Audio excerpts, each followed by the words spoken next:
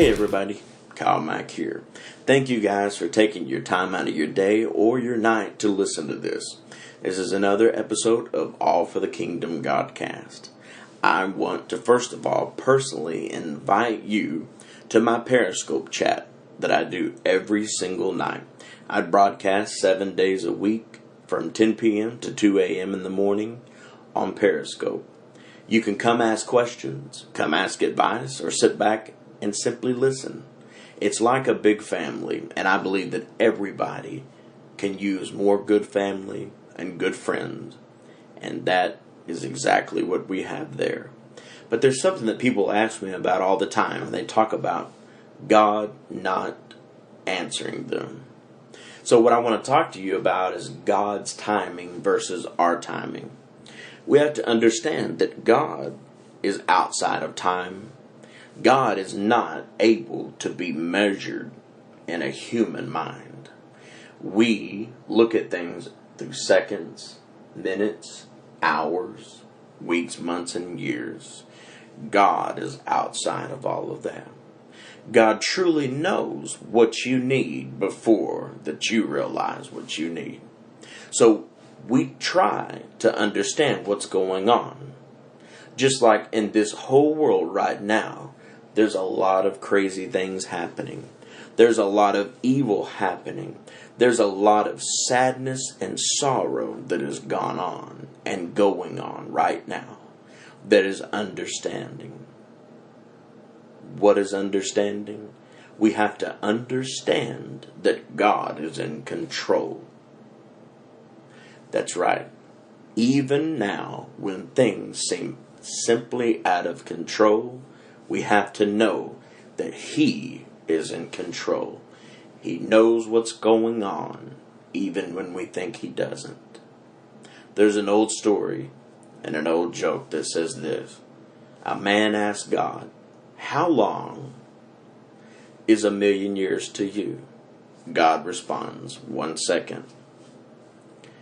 The man asks God, "How much is $1 million to you?" God says, 1 penny. So the man thinks and says, "God, can I have a penny?"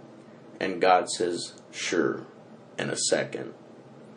You see, we reach out, we try to understand God in His timing and in His ways, and sometimes it merely just doesn't work out. We can't outsmart God. We can't outdo God. We can't outgive God. We have to understand that He is sovereign. That means He reigns. He reigns over everything. What we do is we sit around and we get stressed. Then we get anxiety. Then we get depressed. What is the acronym? SAD. We sit around when our prayers are not answered and we get sad. I understand that. But what we have to understand is that some of the greatest prayers that we've ever prayed are unanswered prayers. They're prayers that we think in the desires of our heart that we know best and that we know exactly what to do. But truly, my friends, some of the greatest prayers are unanswered. I can look back on my life and know that there's many things I thought I needed, but I'm sure glad I didn't get them. We have to trust that God did not create us to separate us. Yes, we are children of the King. We are children of the Most High God. We are children of Jesus Christ. But it doesn't matter what color you are.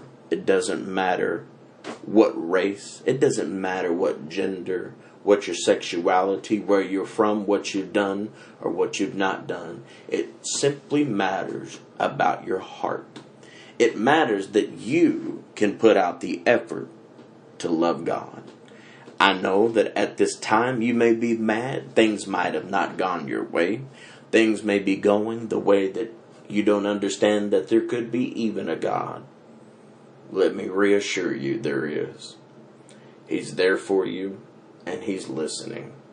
So I challenge you, if you are having trouble right now, if you're going through something that you merely don't understand, tell God to reveal himself to you. Tell God that you want answers.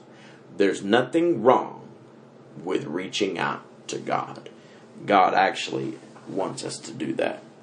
We're his children. Just like a heavenly father and an earthly father.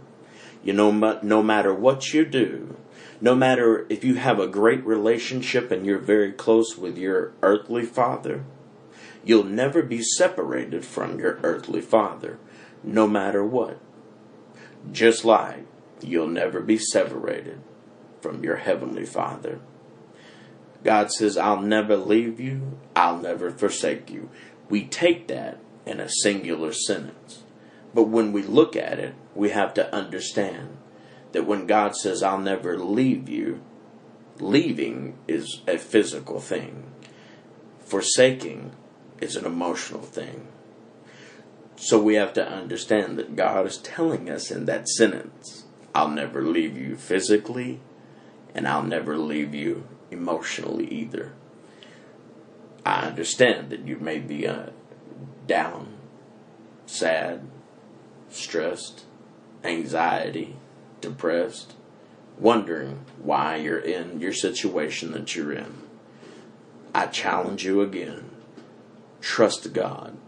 Reach out and let him take control of your life. You have to understand, maybe the reason that you're not getting your answer to your prayer is because God already knows that the answer lies with him. Only he can give you rest. Only he can comfort you truly. I appreciate you guys tuning in. So, until next time, I'll be talking to you, and so will God.